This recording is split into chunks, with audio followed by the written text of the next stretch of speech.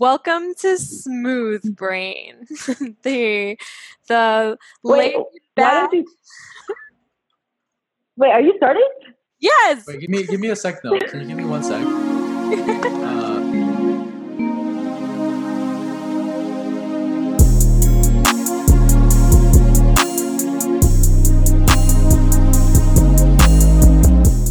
You are listening to Smooth Brain, the neuroscience podcast where we discuss data and theory like we would if it was post-conference at the bar, which we can no longer do due to coronavirus.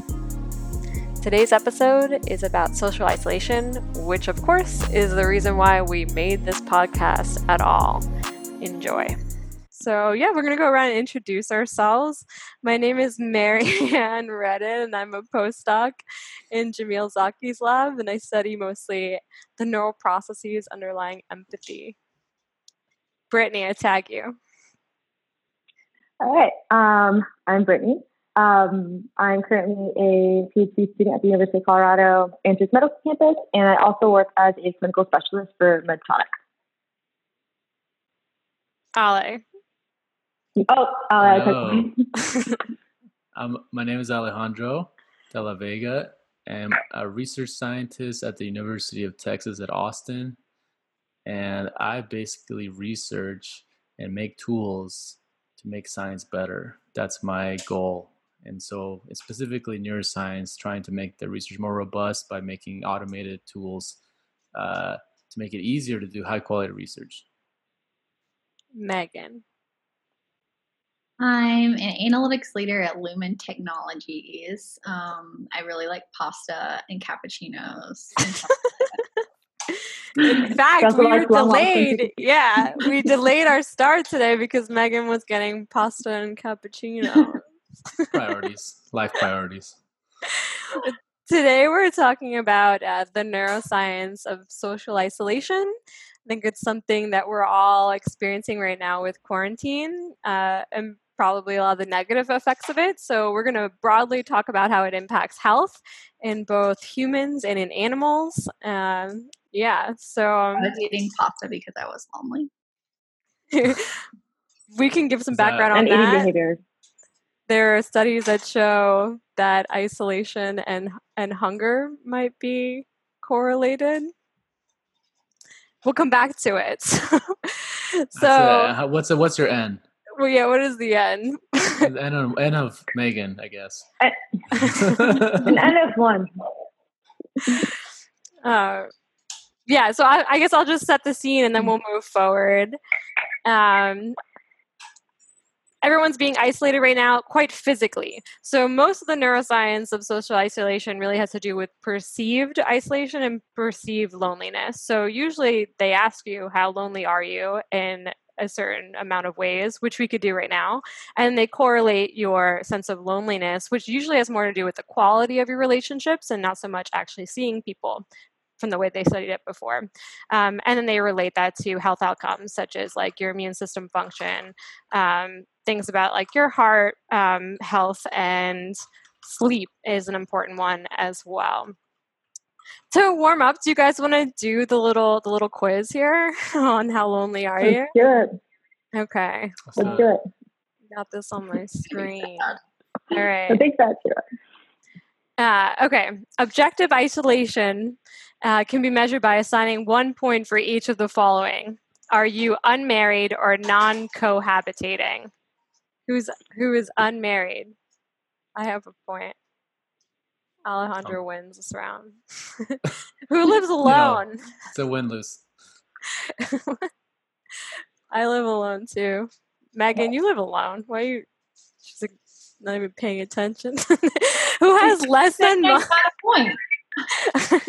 had less than monthly contact with one's children? I don't have any children. None of us have children, so we all get a point here. Being that we're in our 30s. Why don't we count animals? I'm on the fence about that. That doesn't really count. I have a lot of animals. I don't know if it helps. And Marianne's perceived loneliness is at a yeah. That's what and I want to win this quiz. Had less monthly contact with other family members. Had less than monthly contact. I feel I do contact my family. Are we defining contact as virtual or physical? Yeah. Yeah. So in this, A the little contact preview of includes future discussions. Yeah, this includes the way that they measure it here includes telephone, includes email, virtual contact, Okay. whatever.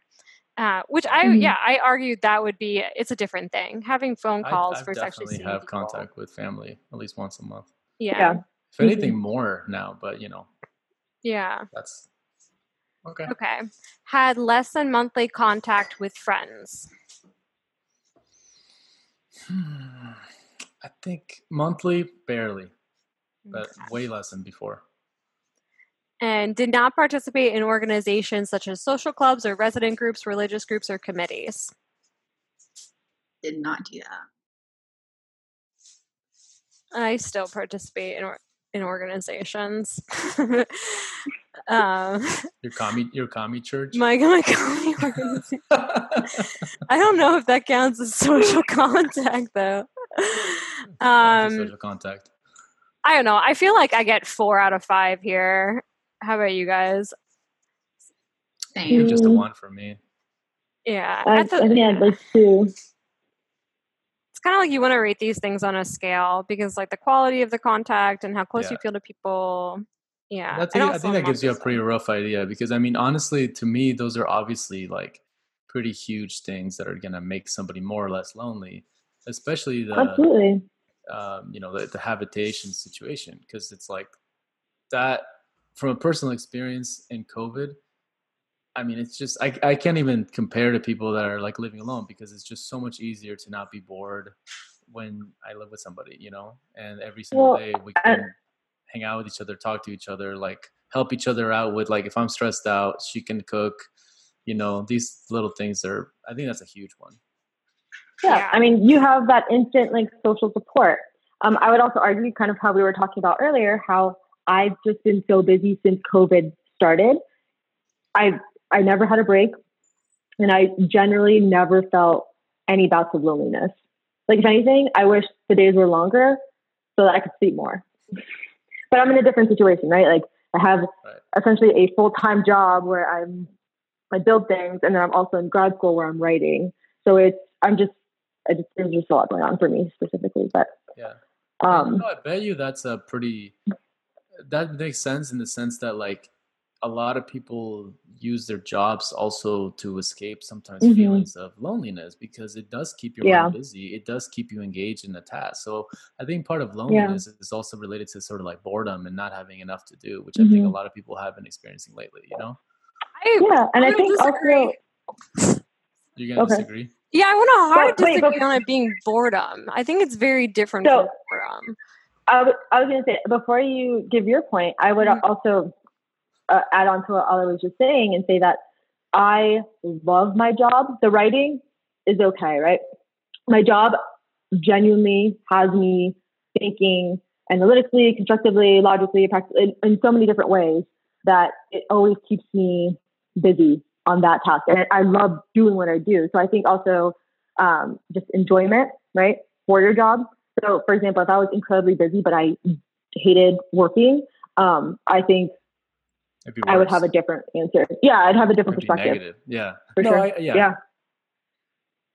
Yeah. I have plenty to do to the point where it's like I feel overburdened and then I like also feel like so I'm never bored. I'm usually at the point where I just reach it like where I'm just so overwhelmed with too many obligations that I just kind of crack, and that things just become like it's like it's not boredom, it's just like an utter sense of meaninglessness. Like it's not boredom.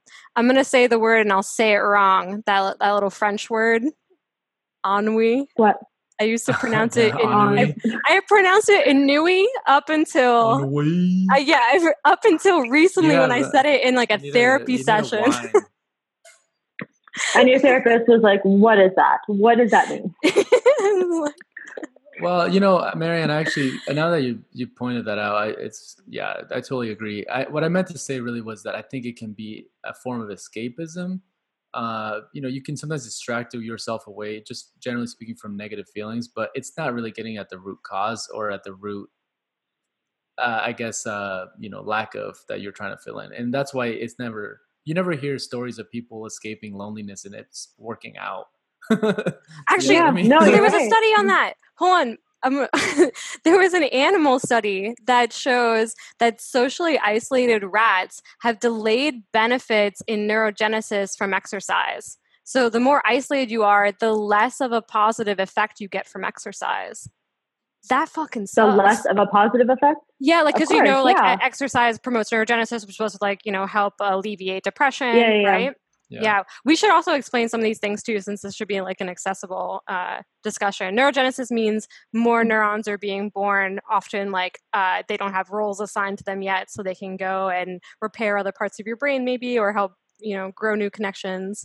And that's supposed to help alleviate depression in ways that I don't really know the details about. Maybe Brittany does. It's really interesting though. I would have not expected that, but I guess it makes sense because in some ways, exercise, it's not like you can just feel amazing if you're still missing something in your life or you're lonely. It's going to help. Exactly, yeah. Exercise is helpful, but a picture of somebody who's really, everything is going perfectly for them, it's like all of it, right? It's not ever one piece or another. It's a really a complete, picture. Yeah. Yeah, and you can also go as far as saying that I was telling Marianne earlier that in biomedical research, we'll use rats or mice, and if we want to study chronic stress, what we'll do is we'll keep them isolated. There's nothing in their cages. It's basically them and their chow, and that's about it. And we do that for maybe 10 days, and it'll elicit a physiological stress response that's indicative of it being long-term or chronic. So you can kind of use that logic and say, okay, well, social isolation in humans might cause a similar physiological response, which a chronic physiological stress response is still a pretty big deal. It's a very taxing response to the body. So, yeah. Yeah. Well, maybe we can talk a little bit about the theory behind that, right? So the idea being that humans are social animals, and a lot of the animals that Brittany's talking about that are being studied are also social animals. And so our survival is dependent upon being in a group, right? So your connections within that group are important, but if you become isolated from your group, you usually vocalize, or animals will vocalize, we will vocalize, come find me kind of a thing, because it's a huge threat if you are isolated from the group, right? You are now vulnerable to predation, and it's probably also harder for you to get food. If you're collective hunters, definitely going to be more difficult for you to get those resources. So the idea is when you are isolated, your stress response should go up. You should make more alarm calls, right? And then your immune system tends to drop is something that's seen, but that's probably related to, your stress system being overactivated, and then also sleep being impacted. And so the idea on sleep being impacted is that you can't be safe when you're sleeping now, because you're not in a safe environment, so that you wake up a bit more, micro awakenings or something they're called, and being more hypervigilant in your sleep. Yeah. Mm-hmm. Yeah, and you can imagine that if you're not getting good sleep, you're constantly stressed out as a result of being socially isolated, your cortisol's up, right? So it just comes back to stress and the immune system. But also to add on to that, so Dr. Anthony Klein at University, I think it's UPenn, he essentially built this massive lab on enriched environment in animals, being a good rehabilitation strategy for incredibly chronically stressed rats. And so he applied that same logic in humans. So that's just another tell of how important just social support and how detrimental social isolation can be. So what was the enriched environment that he gave humans? So I want to say it's probably just living in a house with your spouse. Okay. Yeah. I get one in my so Marianne, if you surround yourself with the things that you like, Maybe that could be an example of a enriched environment. I want to say his studies were more, they were more focused on animals. And I want to say clinicians probably, use that logic, use like all that research to apply to humans. So I'm not really familiar with that research, but he essentially built this massive like rehabilitation resilience center. I'm pretty sure it's University of Pennsylvania, but yeah, it's really interesting and just really cool. I met that guy once actually a long time ago. Yeah, he worked under Teresa. Cool. Way back when, yeah. Mm-hmm. I'm imagining like huge like person hamster wheels and like chew blocks and shit. Yeah. Isn't that what they put in animal cages? So can I just, if I could switch to one thing real quick, which is that it got me thinking, earlier you had us do a little exercise to see some, I think what I would call them like risk factors for loneliness, right? Mm-hmm. And we just talked about how loneliness is really a neuroscientific, concept that is actually affecting your like neurochemical balance. Like it's like really deep, And so that would also imply to me, as anything with the brain, it varies between individuals, right? And so the one thing I thought about that survey that you had us do is that was really like risk factors for loneliness, not how lonely do you feel, right? And I think one thing that I've seen a little bit is that there's a lot of evidence that people that are more, I don't know if the term emotionally resilient is the right term, but people are clearly going to vary hugely on this. And I can attest to this because I feel like I'm a pretty socially needy person. Like in grad school, I was always hanging out with people. I was always talking to people, but it hasn't affected me quite as bad as I thought, this isolation, And so I guess what I'm interested in is like, what are the things that are going to prevent you from having such a hard time right now? Like one of them may be, I don't know, age could be good. It could be bad. And one of them could just be like some risk factors for loneliness. Cause I know for sure, like Nadia, she's had a harder time and she's got the same risk factors that I do, right? Or the same protection, we're together. So that helps her, but she's had a harder time than I have. And so clearly like individual differences are huge here. Okay. So what do you think makes Nadia feel more or less lonely? Like what are things that you think would make her feel less lonely? Actually that's an interesting one too, because if we're going to go there, I don't know if she would necessarily self-report feeling that lonely, but I think the isolation may sometimes have a greater effect, just overall well-being. Yeah. And so that's another thing. Is like some people may not realize they feel lonely. They may not have the self-awareness that some of us do that are psychologists and neuroscientists. So we think about our mental state so much that we realize, oh, we're experiencing this. Some people might just not feel well. And I think that's really dangerous, because a lot of people don't even realize they don't feel well. So this is when we're talking about people might do things that, self-harm, things of that nature, And, to that point, we can argue that maybe I have experienced loneliness, but like I haven't actually, I guess, like not isolated it, but essentially pinpointed that was what I was feeling because I've just been so busy, right? I mean, I just thought about that right now. You've had a lot of risk factors for loneliness, but you haven't necessarily experienced it. For sure. And so probably not that I'm aware. We're going to prove by the end of this thing that Brittany what? You're lonely. Well, you mentioned like risk factors, and I'm kind of like, and self-awareness, and I'm like, what if I'm not aware that I feel lonely? I mean, for the most part, I cannot wait to go to bed at night, right? I'm exhausted, I'm tired, and I wake up and I feel energetic and happy. Because I get to do what I love every day. I know that sounds incredibly grad cliche, students but are definitely not a normal population. That's also true. Yeah, grad students don't feel the way Brittany is describing. Okay, can we also Brittany, your case study? Wait, no. Let me backtrack. You guys. Okay, so how long did it take you to finish your PhD? It took me 7 years. We both took the scenic route, right? Well, I mean, I definitely took the scenic route. I can't speak for you, but I think that I had I would say my first like 5 years, that was way, like, I did not feel this way. Maybe I feel this way because I have a job. I know that like once I graduate that was very creepy. Whatever just happened. It's going to keep happening. By the way, so just ignore it. It's okay. yeah. So I mean, that's probably why I feel like more optimistic for the future. Like once I finish this, I know I'm going to have like the job that I've always wanted, right? That I currently I'm doing right now. So maybe I don't know. Well, just to bring it to a larger point, I think it just goes to show that, you know, there are risk factors, but there are, as anything in psychology, it's a complicated issue. It's really not easy enough to just boiling it down to like, if you experience this, you're going to feel lonely. It has to do with your genetics. It has to do with where you are in life.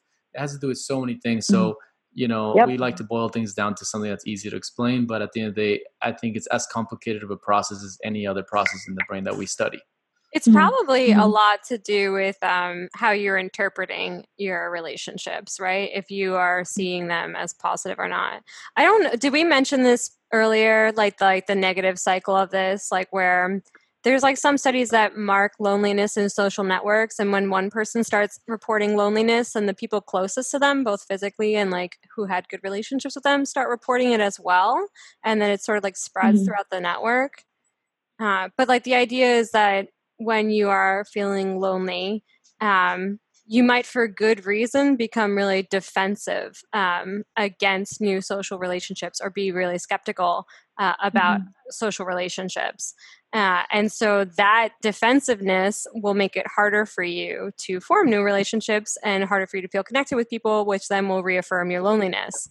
But the risk is pretty high, because if you are actually physically, socially isolated and you meet someone and you're not sure you could trust them, and they, you know, beat you up or something, you have no defenses, right?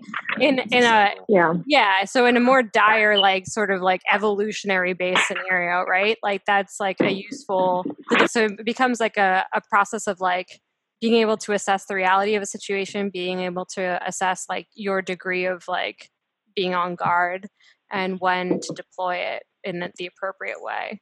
But so I want to give Megan a chance to talk, since she hasn't said anything, and I know that she was prepared on some of the suicidality aspects of this. Well, I was just going to talk to your point about assessing external factors, specifically the use of social media. There are various studies that show when you limit social media, specifically in the population of university students, that factors such as loneliness and depression decrease. And I think just from my personal life, I have seen that limiting what I'm seeing on social media can increase self-esteem, decrease depressive symptoms, and that probably is related to how, you know, I or others personally interpret what we're seeing on social media.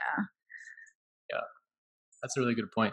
And I think, you know, I was actually just thinking about this the other day. It's funny you bring this up, because I just had a conversation with my wife about this, and because I was actually talking to her a little bit about how I think it's cool that technology can be used for good in this scenario, but a lot of the narrative is on how bad social media is. And I was thinking, you know, I'm really not jealous of teenagers, you know? And I think one of the things that I noticed is that I think the internet had switched from being sort of like an anonymous place to just go explore and gain information, to being your actual life, right? So now it's like this, that's a whole other thing. I don't think we'll probably be able to go into too much detail, but you know, it's reflective of you as an individual, your social media. And I think that's, from a psychological perspective, just so dangerous, you know? I also think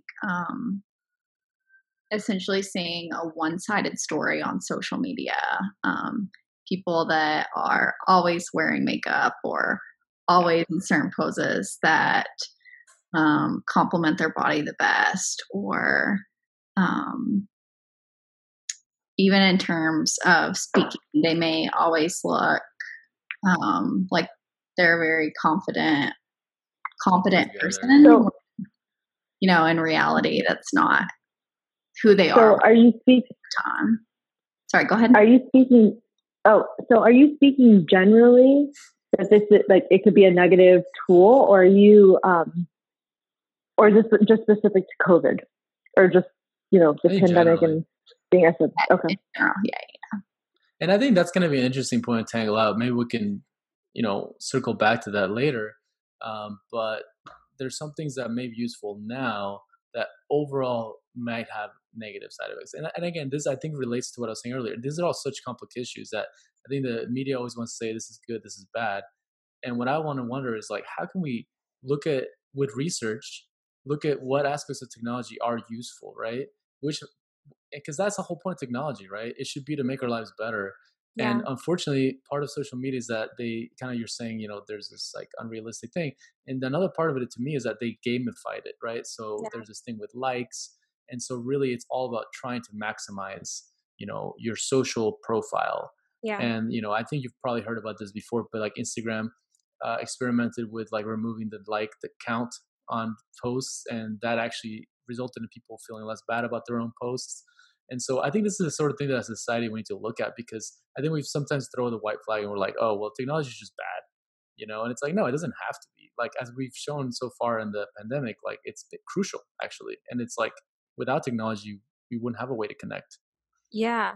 One thing that was coming up in some of the reviews I was reading on loneliness, like the way that they just describe loneliness has to do with the amount of control people feel over their ability to form social relationships. And I think that like speaks to a lot of what you're saying about the internet, because at least I feel like the internet can be a great tool, but I don't think I have control over my social media timeline. Like when I scroll through that, I know it's like algorithm selection, like boosting by ads and whatever, I don't really feel like I get to curate what I see and that I have control over that well. Yeah.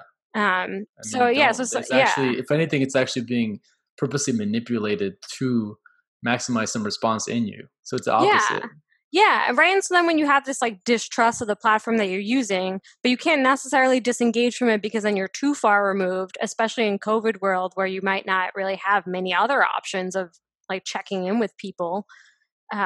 It's kind of like it's a messed up scenario. Like it's a commodified social relation, which is it's like social relations we're supposed to be like the opposite of commodity. Like it was supposed to be our respite from that, right? Like, and it's in there. Maybe that's why,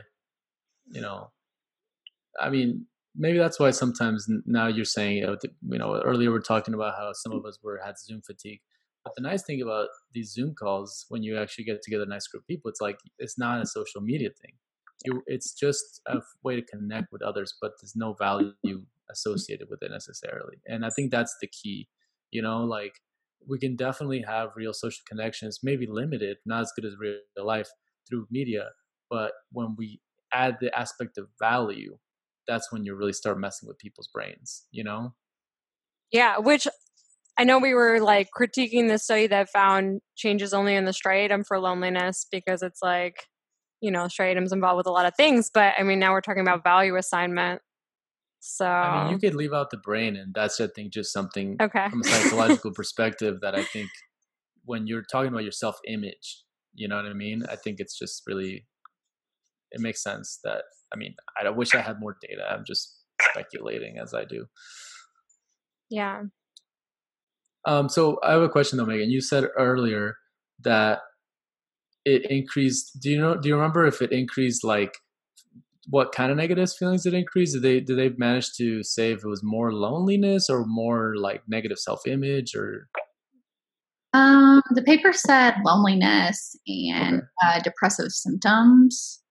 Well, that's actually, I would say that's surprising finding. So if that holds up, like that's actually a pretty counterintuitive thing, right? I didn't think so, to be honest, that decreasing your social media decreased loneliness and depressive symptoms. I know that Cigna, they completed a loneliness survey actually this year, and it included 10,000 adults in the U.S., and it showed that about 70% of young adults showed that they sometimes or always felt alone or that no one understood them. Yeah. And it was a greater percentage than in older adults. And that's really interesting, actually. Yeah. Because, well, that actually is surprising because I just found a study here that was saying that one of the biggest risk factors for being lonely, according to, oh, wait, it's the same study. Cigna, you said, right? 10,000 people. Hey, Yeah. look, this we're on the same study. Uh, I thought it said that older adults were more at risk for. It says the oldest Americans are among the loneliest. Oh, but that's after age 75. So see, that's really interesting because that's one thing I wanted to talk about, and maybe we can transition to that a little bit. But Mhm. a lot of studies that have been done on loneliness have been on older adults. And so one of the reasons for that is that I think everybody has this image of like grandma and grandpa, like in the nursing home, they don't have enough social contacts and they get lonely. So according to that Cigna study that you brought up, or maybe it's a different study. It's a study in Journal of Psychology and Aging. I don't know if it's the same study, but it said levels of loneliness begin to increase after about the age of 75. Now, to me, as a psychologist, generally speaking, aging actually has a lot of positive psychological benefits, right? So people actually Wait, you generally said feel happier. aging? Yeah, so You people said actually, aging? Okay. Yeah.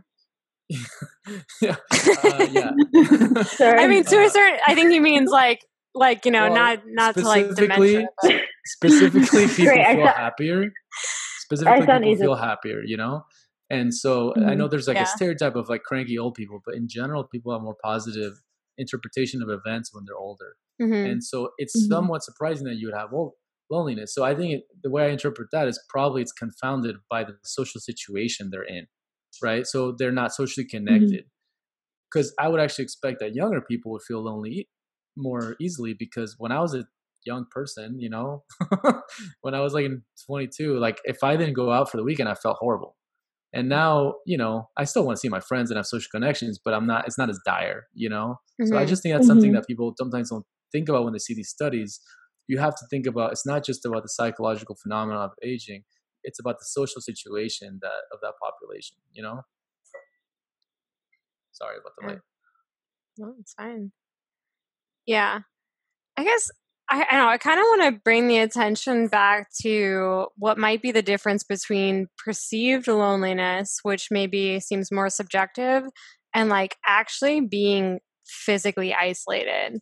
Because like at the start of quarantine, for example, I was living in a studio. I mean, I still live in a studio, but it was further away from anybody that I was like starting to make friends with. I was in a new place in general and a new job, and I didn't see another human being for I think the It was first. kind of ghetto. Okay. I I mean, saw it. it was a little. Yeah, I had a lot of problems in this apartment. Yeah, I mean, like I didn't have running water sometimes. Like there were issues. The garbage would pile up. There was sanitation issues. There were stressors. Yeah, which made things worse. Yeah, Which made it worse, and that was predating quarantine, right? But in yeah, quarantine, like I went the first, I think, 40 days without really seeing another human being at all. Maybe just like yeah, one of my neighbors who I gave like a ride to the grocery store like once or twice, like. yeah. And there was the first time in my life that like I felt lonely and isolated before this, right? But then I was like actually like physically alone, Right. and I would say that affected my brain. I think I felt like my posts on social media were more deranged than usual. I felt like I would have like peaks of like mania.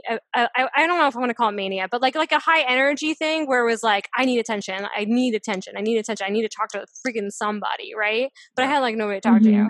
And then like super like withdrawn moments too, and my sleep also sucked.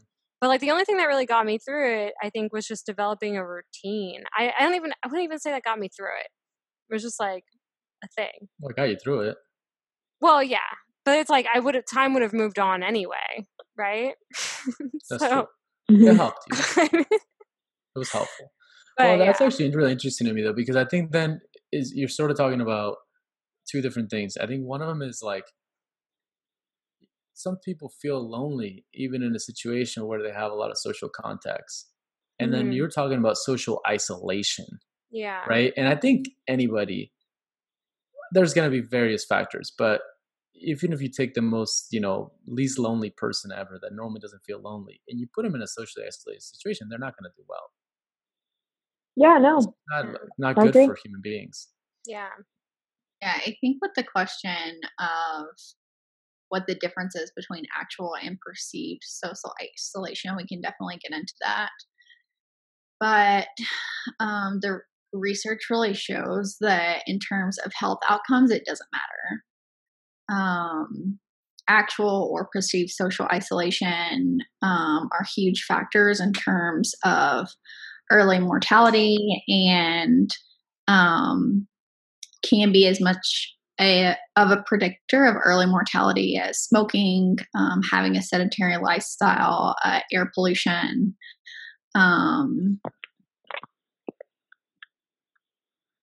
And one article that I found, I thought this was so interesting, is that loneliness is as bad for you in terms of health outcomes as smoking 15 cigarettes a day.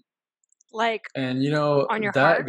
that really relates to this other study I found, that it's a predictor of cardiovascular disease. Okay. So, I Mhm. think a lot of people don't appreciate the severity of it. We kind of take it for granted, and in some ways, it's a public health crisis. It is. And then it also. I'm not sure what that paper, like what the biomarkers or what indicators they actually used, but I mean, I can probably guess that stress hormones that also affect cardiovascular activity, probably have something to do with that too. Yeah, Kind of there's just also. like you said, rat models would suggest this, right? Mhm.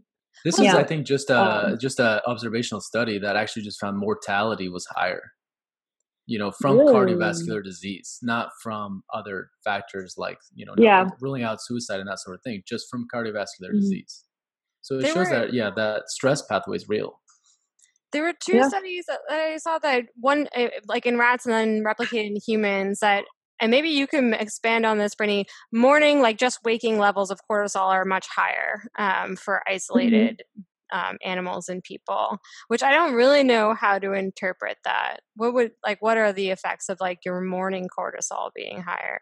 Why would it be higher being isolated? I mean, I guess waking up and knowing there's no one around you. Yeah, I mean, That don't alone we is just. know? I mean, I think Is it it? goes to the research that like mental concepts can turn into physiological mhm. responses, right? Yeah. That was my master's thesis. Was literally that. It was stress, and just prefrontal cortical processing, Exactly. and yeah, like just that link alone. And I think this is Yeah. something just to like people that don't know as much about the science, is that the prefrontal cortex is going to be more involved with your higher level thoughts and ideas and concepts. So maybe things like Mhm. concepts of your self worth, concepts of your social isolation, like how you perceive things. And relating to Megan's Mhm. point, you're saying it doesn't really matter your perceive versus real, because your brain also makes it real. Yep. So those thoughts become how you're, like the lower level parts of your brain, the stress hormones are actually responding. Mm-hmm. So it's Mhm. very real, and it can eventually lead to mortality, increased mortality. Yeah. Yeah, it's interesting. I don't know. I'm going to spitball some theories here. I would assume that some brainstem level nuclei are maintaining some representation of conspecifics around you. I don't know if there's studies that show this. Does that sound plausible? And then if it notices some deficit in that, it would react in some way that then like higher level So areas would start. what's what's the logic behind the The theory? logic for me would be like if you could stimulate certain parts of the periaquidal gray, which Mhm. is the midbrain, right? And so for people who aren't aware, periaquidal gray tends to be involved in pain responses, but you can also like selectively stimulate columns in there and elicit defensive reactions like fight, flight, or Mhm. freeze, right? It's an Mhm. important region for relaying information to the upper cortices, but also having these automatic reactions. But yeah, you can simulate certain aspects of there, as well as like I think like, it spreads like to inferior colliculi and the superior colliculi, and get alarm calls, vocalizations that have to do with threat and with isolation.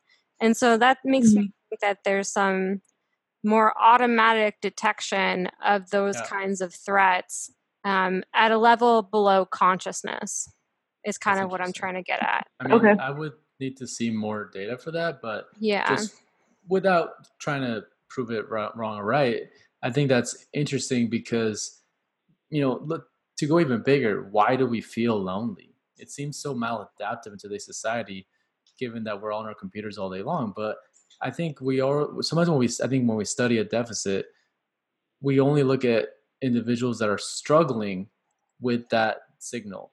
But that signal in and of itself has an adaptive role, right? So typically if you feel lonely, it probably is your body telling you like, hey dude, like go out and like talk to people. Yeah. You should, because otherwise you're not going to meet a mate, you're not going to make friends, you're not going to have all these things that are increase your survival rate. So I think it makes sense for a body to do this. The problem is, well, nature's ruthless is one problem. And the other one is that we live in a weird time and place, right? And so our brain system is not adapted to this environment. Yeah. I guess one thing that I want to bring up, because I thought about it before and I forgot, but there's that one study in fruit flies. And so I think this is really cool because I don't know how many like neurons are in the brain of a fruit fly. It has to be very small, right? 5. 5? Okay. No. Brittany, you probably know. I didn't study fruit flies, but I did have a lab mate of mine who studied memory, just cognitive decline in fruit flies. So they must have enough neurons. They have 135,000. Okay. Yeah. More than I would have guessed. That's nothing though. But they've shown that I would say it's when people talk about the study, they talk about that social isolation caused mortality in these animals. But if you look more closely at the study, it's really more that if they gave them socially enriched environments, that their lifespans increased and that they had like better health outcomes. So I know that they are social, but I know that's like kind of a newer frontier of understanding their behaviors. But it's really amazing to see that affecting an animal that would be so much more simplistic than us, but also one that we don't even consider to be as a social it's not a mammal, but a social creature in the way that we are. And there's still like real effects. Right. I don't know. Yeah. Well, how about this concept? You being the only male in our group. So there was a study on fruit flies and sex differences. And they found that, fruit flies, sex differences, and social isolation. They found that male fruit flies experience more loneliness. I'm not sure how they measure loneliness, but they asked them. This is the same. I'm sorry. Yeah, they responded. They asked. But this is also true. But this is also true in rats and in mice. Like that is incredibly well known that the male rats experience just higher physiological responses to social isolation than women. So are you calling me a fruit fly? I'm calling you a fruit fly. As the only fruit fly in this group, I'd like to respond to that.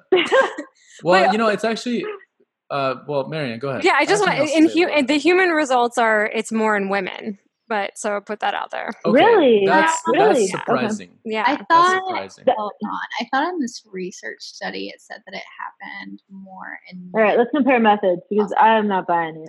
I will search. No, I mean I believe it, but I'm searching for women. Well, do we always have to win or lose? We both feel lonely. But I personally would say that I would be surprised about that because something I think has gotten some attention lately, but I think not enough, is that I think men are very socially isolated today. And I actually totally experienced it myself moving to Austin because like I said, I'm a pretty, I think, resilient person. I think I'm also a very social person. And one of the things that I found difficult moving to Austin is that, when I moved here, I was like about to turn 30. So I'm trying to meet people in my 30s, and like men in their 30s are freaking horrible to meet. Like they just they're so awkward, and like honestly, like all these men that I met, I'm like, you're dumb and annoying, and like I have nothing in common with you. I don't want to be friends with any of you people. Like I was like, you guys are lame, and then just like they're just awkward. They're very hard to get to know. But I mean, I would love to see what you guys have to say about the data, but I mean, I think there's a lot of like lonely men out there, and Mm-hmm. I mean, I don't want to speculate too much, but I think for whatever reason, I think maybe this is where the cultural stuff can come in a little bit. But I think culturally, we're just not taught to socialize as much in some ways. And at least me, I think I'm different. I'm not gonna lie. I mean, I've always been friends with a lot of women. So I actually ended up making friends with some women here too. And that was great. And I was like, oh my God, like these women were so much easier to become friends with. Like it was ridiculous. Like I was like, they would actually call you, be like, invite you to stuff and like whatever. And like, anyway, so that's just my experience. And it's just something that's made me glad that I'm not in a situation where it's that big of a deal for me. So it's, it was kind of a bummer, but I eventually kind of got over it. It's just trying to get out. I wouldn't be surprised if men are underreporting their loneliness in these studies to see the effects, but also in general. I'll just read you this sentence really quick from this paper, but results indicate that loneliness occurs in clusters within social networks and is disproportionately represented at the periphery of social networks, extends up to 3 degrees of separation, and is stronger for women than men. But so that's one study. So maybe it's not like across the board. I know depression or at least suicide tends to be higher in men. So, yeah. So in animal models, and I'll speak specifically to rats and mice, what they see as, I guess, a response to social isolation, or a decline in just overall well-being is memory loss. Like they use things like memory loss. I want to say they are, I got to find the paper actually, but let's see. They're more aggressive. Done more research on this because I'm Googling it and, you can find whatever you want on Google, right? I did find this. There's a study of 400,000 individuals that found no substantial gender difference in loneliness. And, that actually... That is a massive sample. Yeah, so... I like that. There we go. That actually makes more sense. That makes more sense. I like that too. I just think that sometimes it's something that people haven't talked about enough, And so I think you're going to have loneliness for different reasons. There's always going to be some gender effect. And so just from my personal experience, that's more what I've noticed. It's more like, I think maybe the social networking part is what I see as different. Just especially because I've seen in Austin, like a lot of women, just such large friend groups, and they really are very social and like they support each other emotionally more is I think the biggest difference, and like when one of them is like, I mean, just so many, I mean, again, anecdotal, but I haven't been able to find that. And again, fortunately for me, the situation I'm in, it's not the end of the world. And I basically just kind of adapted, but it's something I've noticed, especially with age, like in their 30s, men in their 30s in particular. Well, there's also, there are also studies that suggest men who have higher testosterone feel less lonely. Okay, that makes sense. Yeah. Even under isolated conditions, right? Lonely. So that makes sense. Yeah. Yeah. No. And so I guess my question there would be, what about women who have like above average testosterone? Like, is that the hormone? Should we be looking at a different marker for women? Yeah. I would think that given that if there's not too much difference between genders, I wonder. Yeah. I mean, then if you want to look at non-binary and people who are transitioning, I think loneliness spikes. I was looking into suicide definitely spikes. But you can also imagine all the, societal conditions that can, foster that would be completely independent of your biology. So, I was going to say for the fellas, there's an empathy study fellas, we want you to talk about your emotions some more. But there's I think there's a general idea in society that men either can't communicate their emotions as well, or they can't they can't perceive it as well. And there's plenty of studies I think that show that that's kind of bullshit. That much of it has to do with the conditioning of society. Oh yeah, I would say 100% social, societal in my opinion. Yeah. So like one study that looks at this, it came from a lab, I think in Eugene, Oregon, like in 2006 or something. But it was, they were doing like the reading emotions in the eye task, right? So it's like you get like a snippet of somebody's face and you have to say what emotion it is just by looking at the eyes, right? And women tend to outperform men on this task by, I think it's something like 70%, right? So they do outperform men. In overall, right? And so in this experiment, they replicate that, and then what they do is then they pay participants for every one they get right, and then women perform at the same rate while getting paid, and men boost their performance to just as well as women. So like their interpretation was that like if there's no extrinsic motivation for men to decode these emotions, they might not do it. And like in society, it makes sense where it's like women are either forced to do it or just highly incentivized to do it. You're raising a baby, you're like whatever, maybe doing a social role in the family where you have to mediate relationships. So you have to like develop those skills and keep them going. Versus men are then like their efforts tend to be reallocated to other things, hunting. What else do men do? It takes a lot of time. I built the kitchen island. Building the kitchen island. Yeah, it was incredibly impressive too. That was listening to podcasts. Yeah, I've been too busy to be lonely. I feel like that was a dig at me. No, I'm actually kind of like serious though. Like it's kept me busy, which has been nice, during this time. But that's interesting you bring that up, and I'm not sure I agree with that interpretation, but I think what I would make sense to me is that the fact that men can't reach the same performance levels, I completely agree. Like, because it seems to me like that's a basic social cognitive function, right? To be able to detect and process emotions. And in my opinion, I think I agree. Like most men don't seem deficient in that. What they seem deficient in is sort of like it's more of like a confidence and sort of like it doesn't seem as acceptable, because I think women would have no problem being like, hey, if you're feeling bad, call me and I'll talk to you. If you need to cry and talk to me, like women have no problem telling that to other women. A man would never say that, honestly. Like very few men would say something like that. All right, so the issue is we have to encourage men to speak their mind. Knows it's hurting everybody. It's no good for anybody.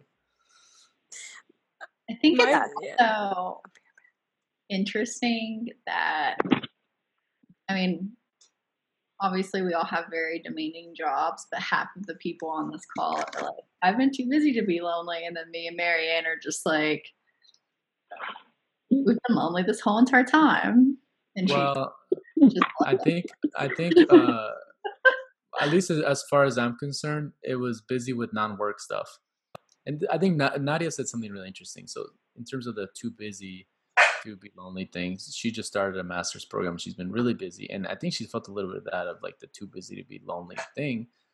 And then she said something really interesting. Because I was like, hey, we haven't hung out, because we haven't hung out with anybody. I mean, we've been like, it was more just a sort of thing where I was like, where do you draw the line? So we just drew the line at forget it, and but then I was like, I think seeing people here and there is not the end of the world. So I was like, we should try to think about who do we think is being reasonably, safe, and try to hang out with them in a reasonable situation, like outdoors or whatever. And Nadia at first was hesitant. She was like, nah, I'm good. Yeah. Because you kind of just got used to not hanging out with people. But then one day she realized, I realized I don't miss my friends. I need my friends. Because she's not that socially needy of a person, but she realizes that after hanging out with friends, you feel better, and so I think it's just, that goes to show how true.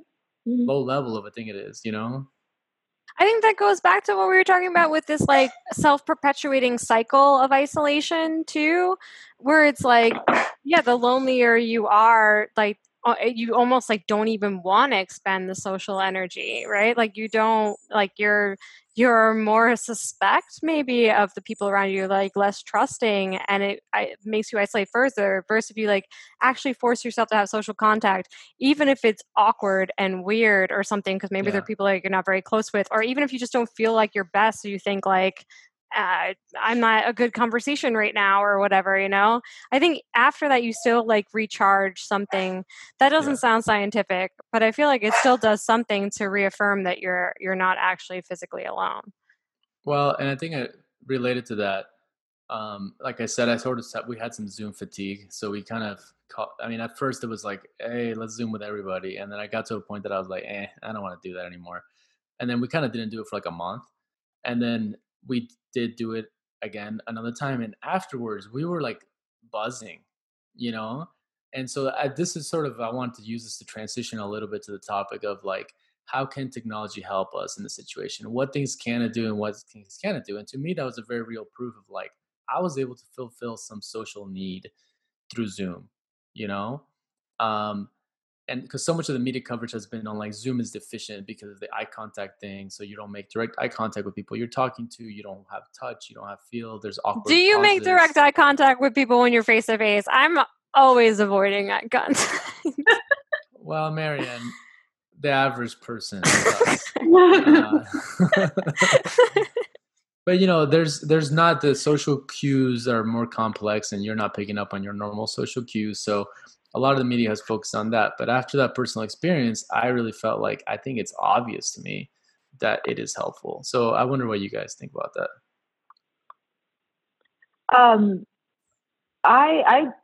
I mean, I agree with what you said. I haven't felt any Zoom fatigue. So can you just elaborate a little bit on that? Well, I think at some point, so at the very beginning of the pandemic, one of the things that was really nice was that a lot of friends that I hadn't seen in a while reached out, people from college, and we made a WhatsApp chat, and we were basically just like on a weekly basis or bi-weekly basis doing a big Zoom. And I think I just got tired of it. It just was annoying at some point. Like it drained me more than it recharged me, I think, doing a Zoom call. And it was also at a time when there was Zoom calls for work and this and that. And I think what I realized was not so much was the social thing. It was when we were having larger Zoom calls with like 10 people. And I think I realized, there's just too many things that are technologically speaking not working that are annoying me. But when I have a Zoom with like somebody who's like two people, 3 people, 4 people, it's still very rewarding. So that's sort of the thing that I noticed. Yeah, I've enjoyed it. I'm not gonna lie. I mean, maybe. Yeah, I don't know. Marianne, you had a different opinion, right? You are kind of sick of Zoom. I mean, I'm negative about almost everything. So. All right. But why do you think? Do you think it's because it's like so obviously deficient to you, or? I've hated Zoom mostly for work events, especially work social events is where I really hate them. Because you're kind of like you're locked in. It's really hard to, I don't know, I feel like that you're always on display, even though maybe not everyone's looking at your face. I feel like you don't really have a moment of like not being self-aware or not being self-conscious about it. And like you're also like just locked like in your part of like social gatherings for work is like getting outside of work, and you have no context shift in Zoom, and you're like just locked in your chair the entire day. And like, I don't know, I just feel like if I'm going to have a social hour, I want to go out, I want to do something, I want to feel different in my body. You want to dance? I get it. I do. Well, I mean, there's that's missing too. I think one interesting thing is that it's the work thing, really, because already so much of your life is revolving around work, and people have self-reported they're working more than usual. And so I think forcing these social events about work, it's like adding even more, piling on even more. And another factor is that, and this is actually why I didn't like Zoom either at first, was I just thought the design of it, like it's 2020, we were supposed to have flying cars, and then we have Zoom. And it's like, why am I looking at myself right now? I don't want to see myself. I want to see you guys, like, why do I need to be aware of my own thing? And this relates to what you were saying. I think a big part of it is like, you typically don't have that social experience that's kind of like social media-esque, which is like you're so self-aware, Yeah, exactly. Yeah, no, I totally get it. Yeah, I can see that. About work. I actually have to go finish some stuff. Yeah, I was gonna say we're winding down. So I don't know, maybe we can, let's try to end this on a positive note. Yeah. Well, no? All right, let's not end this on a positive. No, the world is just going to hell in a handbasket, No, I think what I wanted to say that's positive is I think this the one good thing about this is I think it has called attention to what I would say is a bit of like a social epidemic of loneliness, and it's a health problem. I think some people are more aware of it now than they were before. And I think we're also aware now how technology is going to play a role in this. I'm not so optimistic that we're going to do the right thing as a society to actually improve those technologies. But at least maybe you can try to take more control of your own personal technology usage, knowing that there's research out there can, guide that. I like that.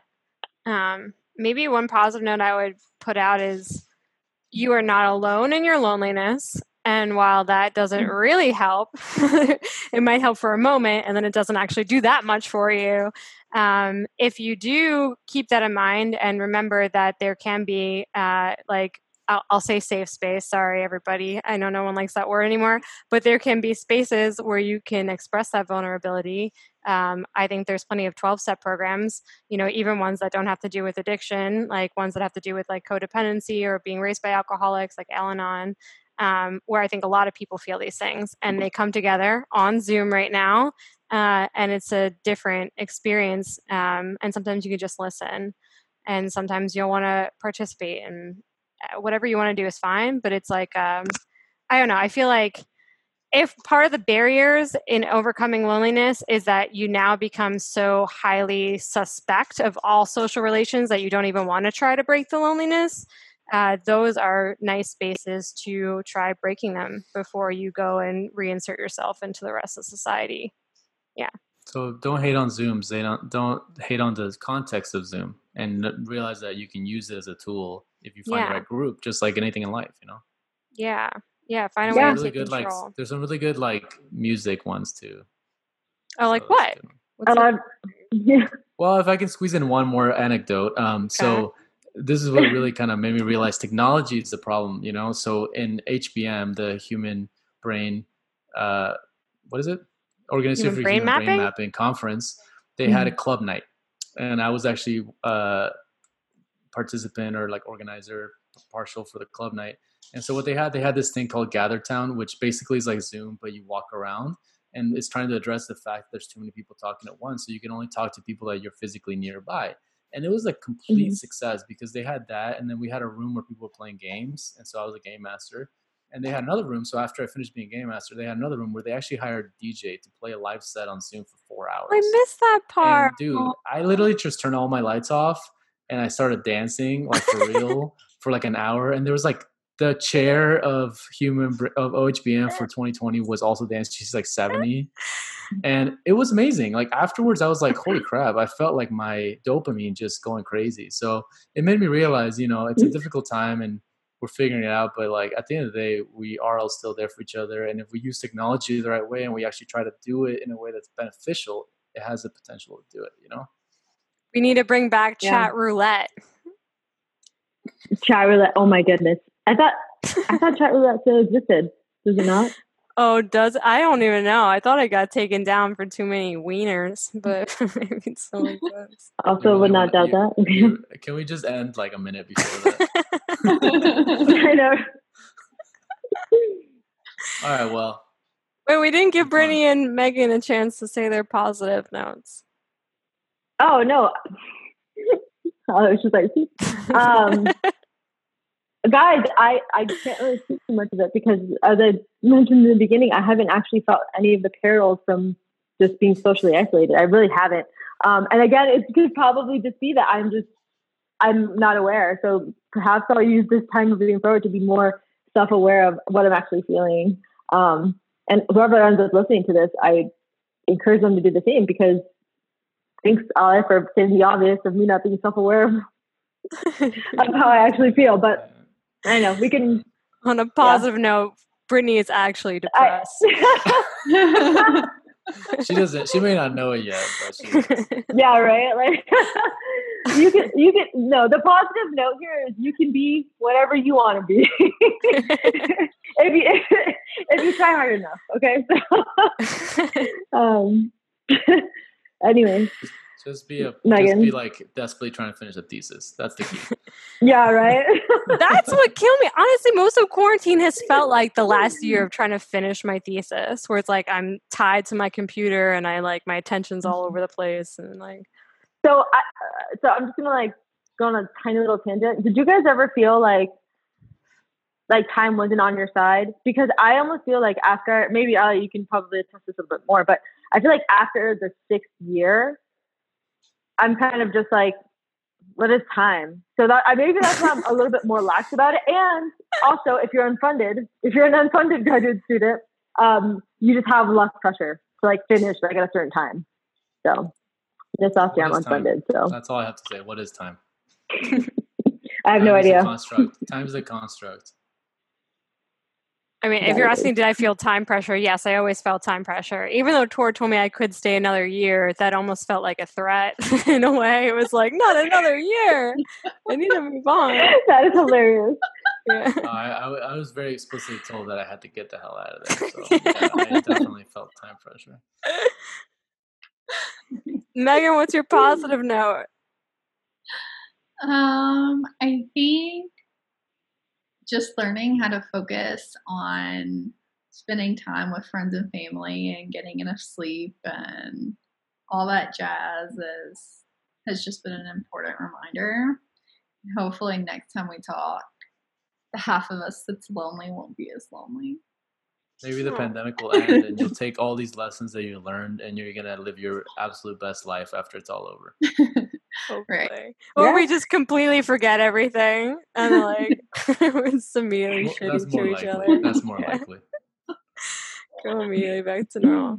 Yeah, I think that's a good point. I feel like a lot of this, like society kind of shed off us in a way. And when that skin is off, you just see that people are still good people that care about one another. Yeah. Nothing. Yeah. If anything, I think people have come more together. People risk their health to come out and protest, in solidarity with people they don't know and maybe races that they're not a part of. That to me is a big deal.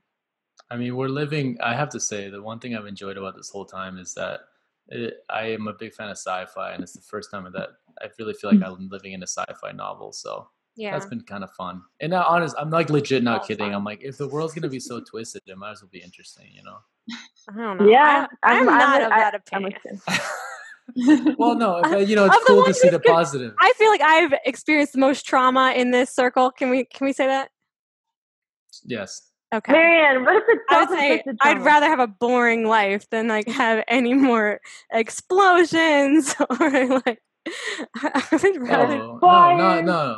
No, I don't want to have trauma. I'm just saying it's been interesting to see. Like I said, that's why I'm really focused on the way that technology can be used positively, because I'm like, I really do think, even when times change, it doesn't all have to be bad. And like you said, when people come together and you see the human side of everybody, definitely has been that. There's been a very corny aspect of it too, with people advertisements telling you that, but I've definitely felt that genuinely. I talk to people that I really haven't talked to in a decade, like my college friends, more than ever. So there's been some positive takeaways. Yeah. I think that's a nice note to end it on. I agree. Yeah, me too. Yeah. Okay, the podcast's over. Bye. Thank you for listening to Smooth Brain. This episode was brought to you by absolutely no one. We want to thank our good friend Kyle, who goes by Ystraps on Instagram, WHYSTRAPZ, who wrote the music for this podcast. He's really talented. Check him out. Thank you for tuning in. Oh, and let us know if there are any topics you'd like us to cover in the future. Also, let us know if you even think there should be a future. Thanks.